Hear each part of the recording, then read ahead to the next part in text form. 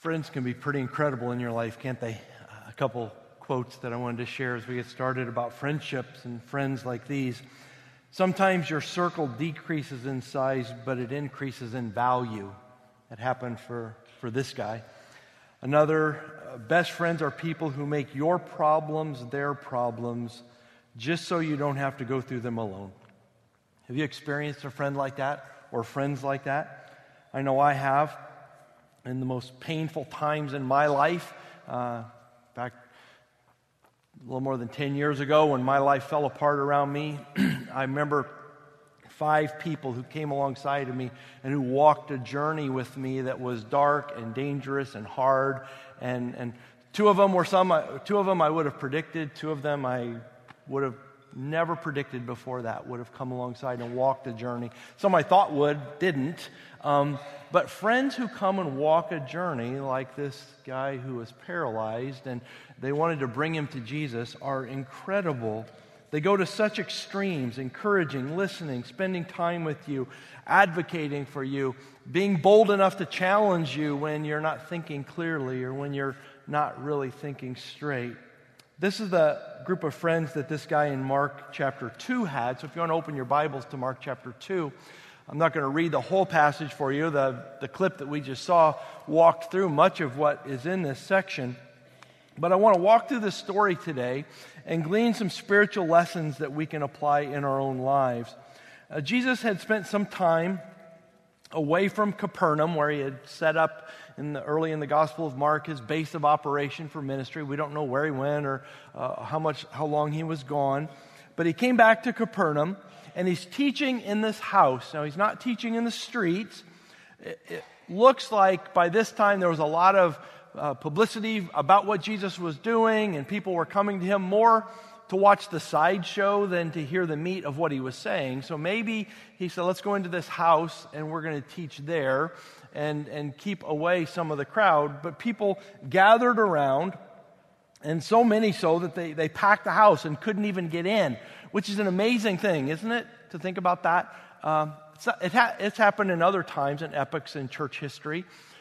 About a dozen years ago, my wife and I went to Great Britain for a month, and I visited St. Peter's Church in Dundee, Scotland, where Robert Murray McCheyne preached in the 19th century. And during the highlight of this revival that was spreading throughout Scotland, he would have preachers come and they would start preaching in the morning in his church, preach all the way through the evening, nonstop. People would just step in the pulpit preaching. And the place was so packed and people wanted to hear, but they couldn't get in, so they opened the windows and people would just stand around outside of this little church in Dundee, Scotland, hoping to hear something of the hope of the gospel of Jesus Christ. It's amazing, isn't it? Sometimes I think we've lost the urgency. We get used to empty seats, not, wow, what would happen if people couldn't get in the building to hear the story of what God brings, the hope that God brings to us.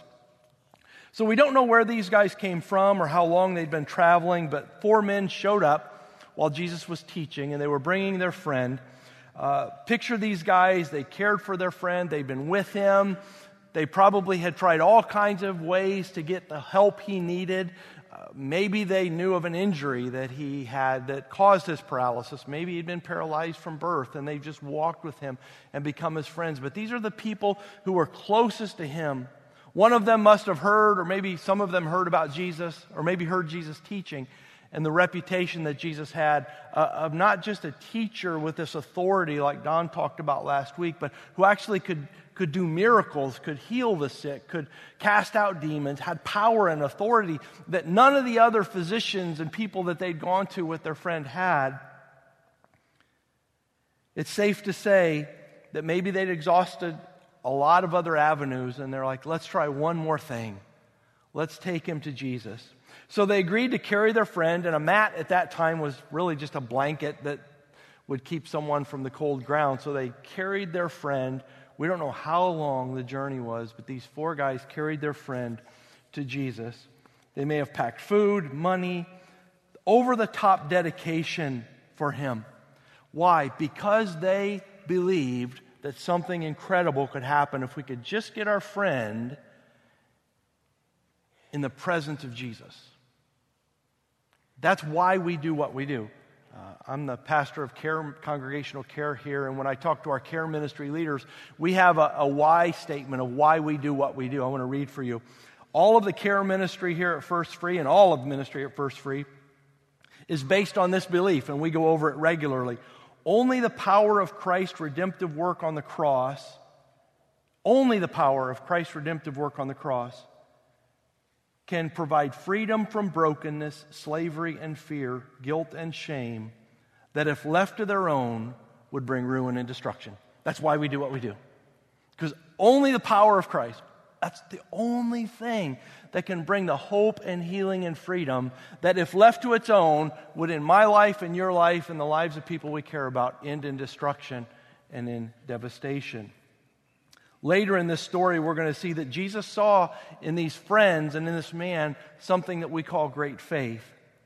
Verse 4 tells us they couldn't get to Jesus because of the crowd, very disappointed, and you've been there, looking forward to something, you need something. They probably had been talking all along the way on the journey of how cool this is going to be when we get to Jesus. And Jesus, we saw him before, he healed all kinds of people, and we get there and now we can't even get in.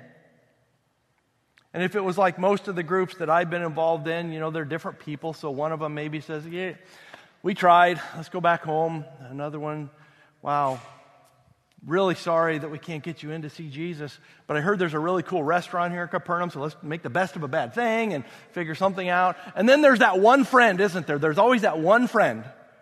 Like, hang on. What if we, and you almost want to say, no.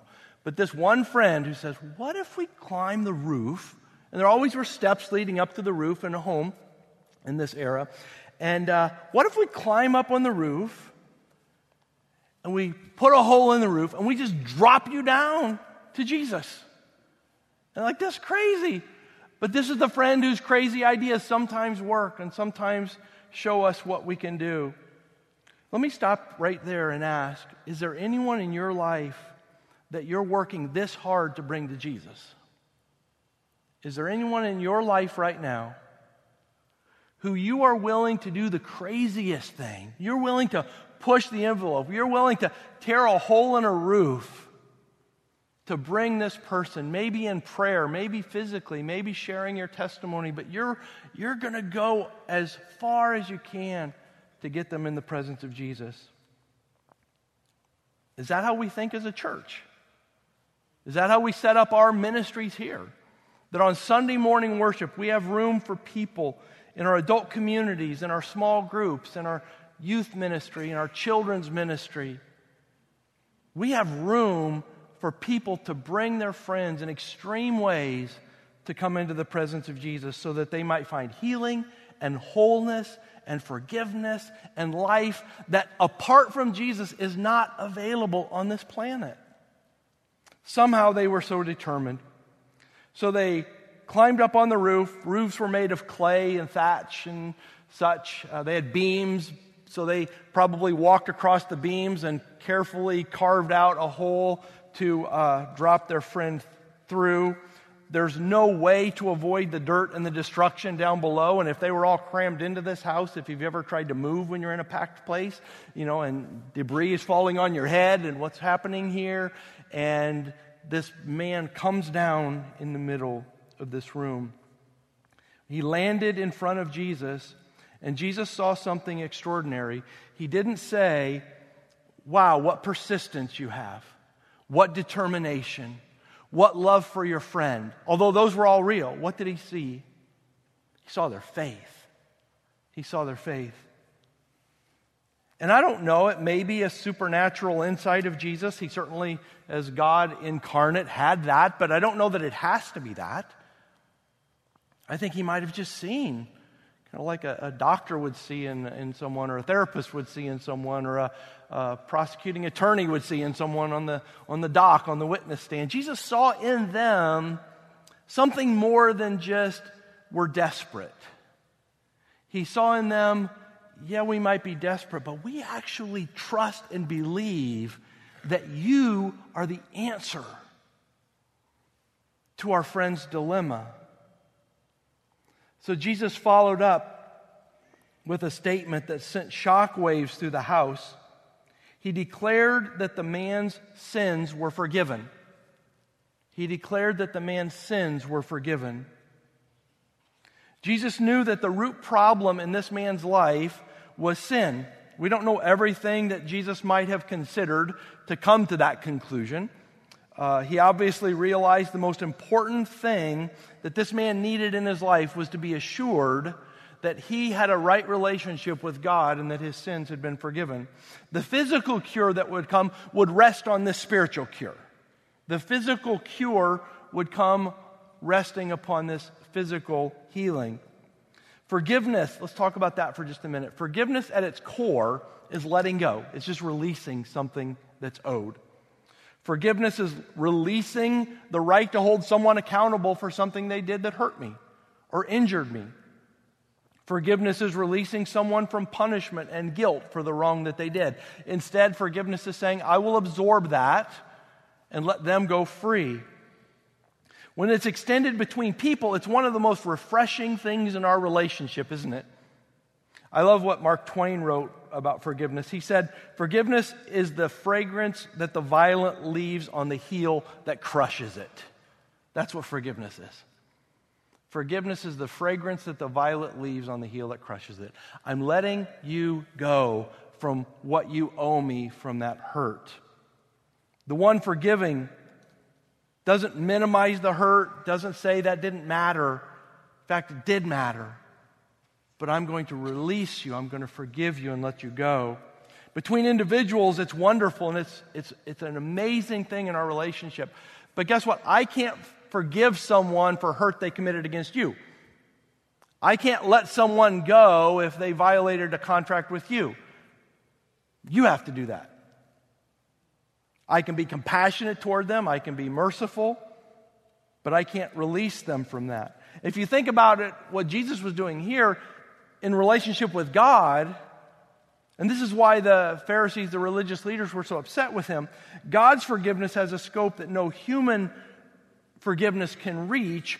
So I can forgive someone who offends or hurts me, and I can be merciful to someone who forgives or hurts you, but God's the one who gets to forgive offenses against him, doesn't he?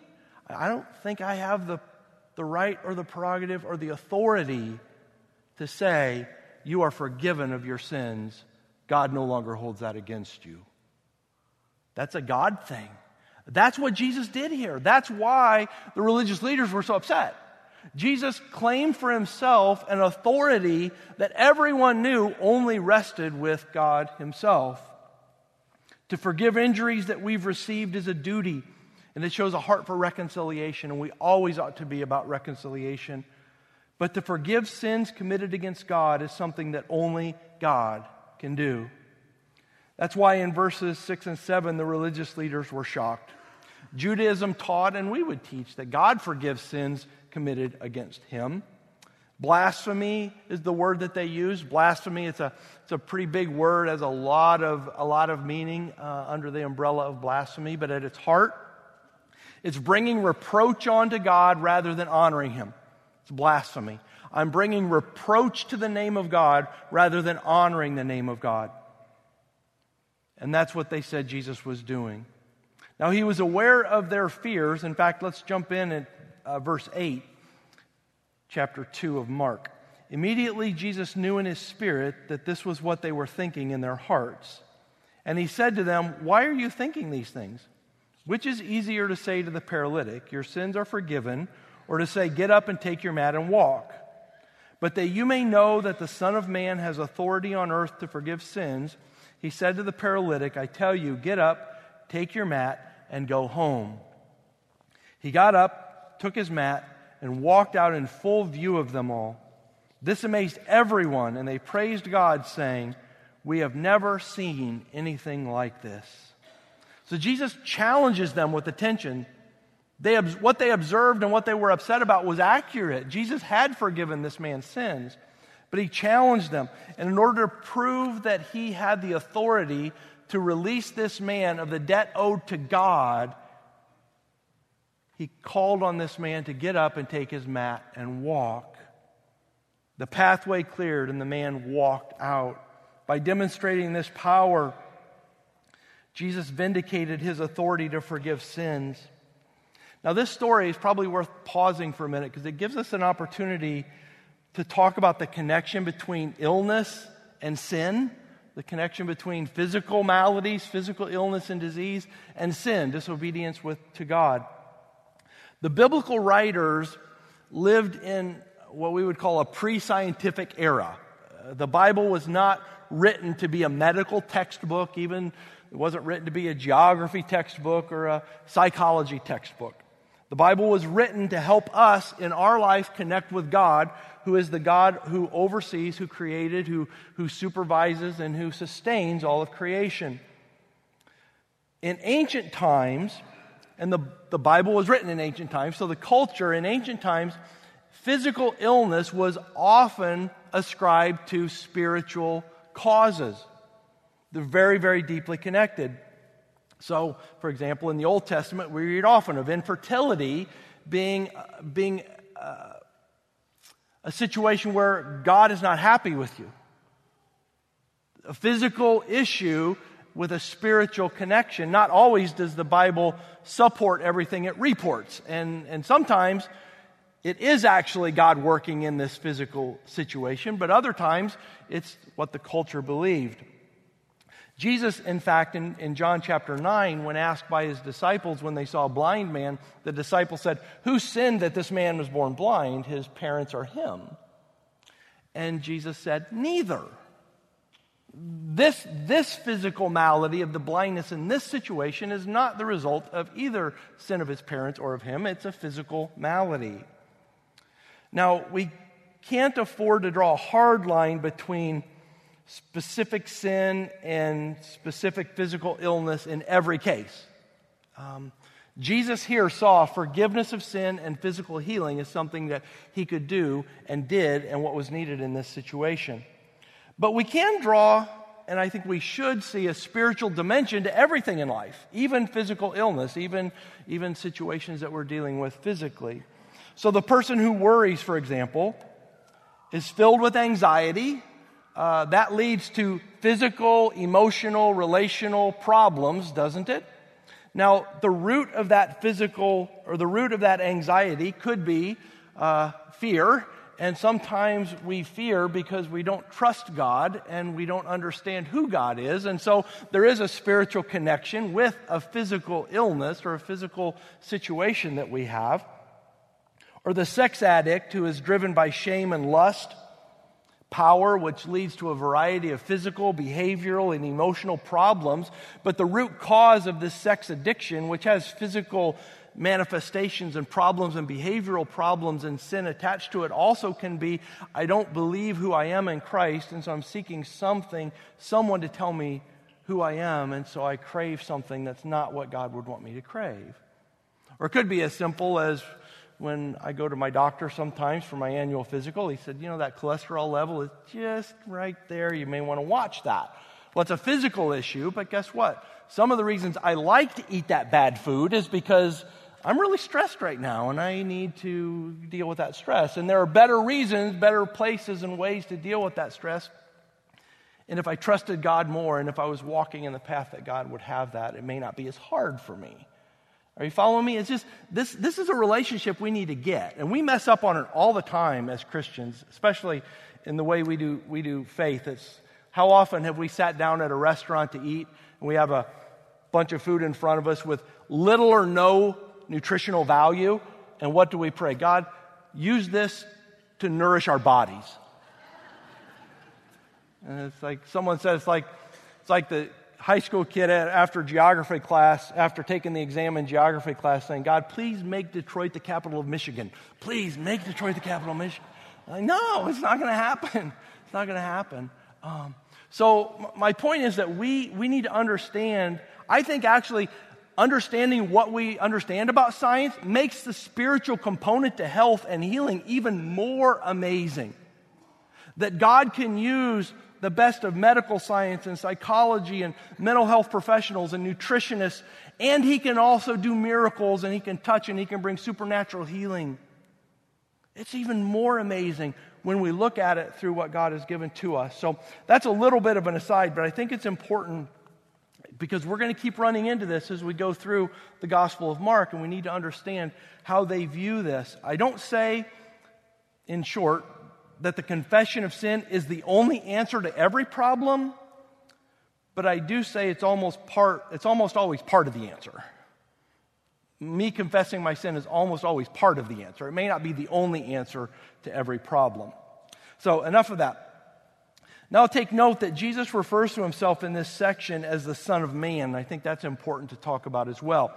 This is Jesus' favorite self-designation when he says the Son of Man has authority to forgive sin.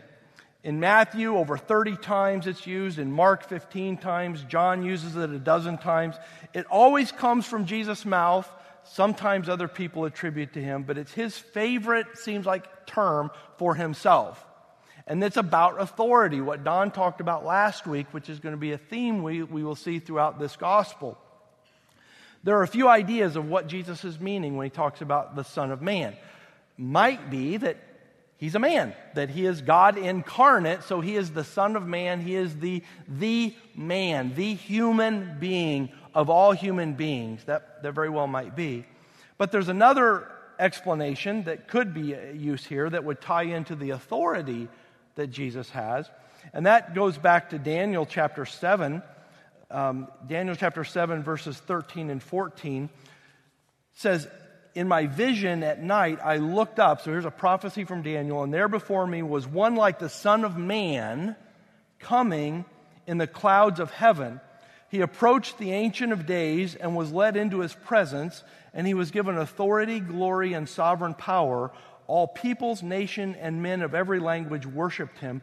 His dominion is an everlasting dominion that will not pass away." So Daniel uses this term Son of Man to talk about this authority, this apocalyptic authority that was going to come from God.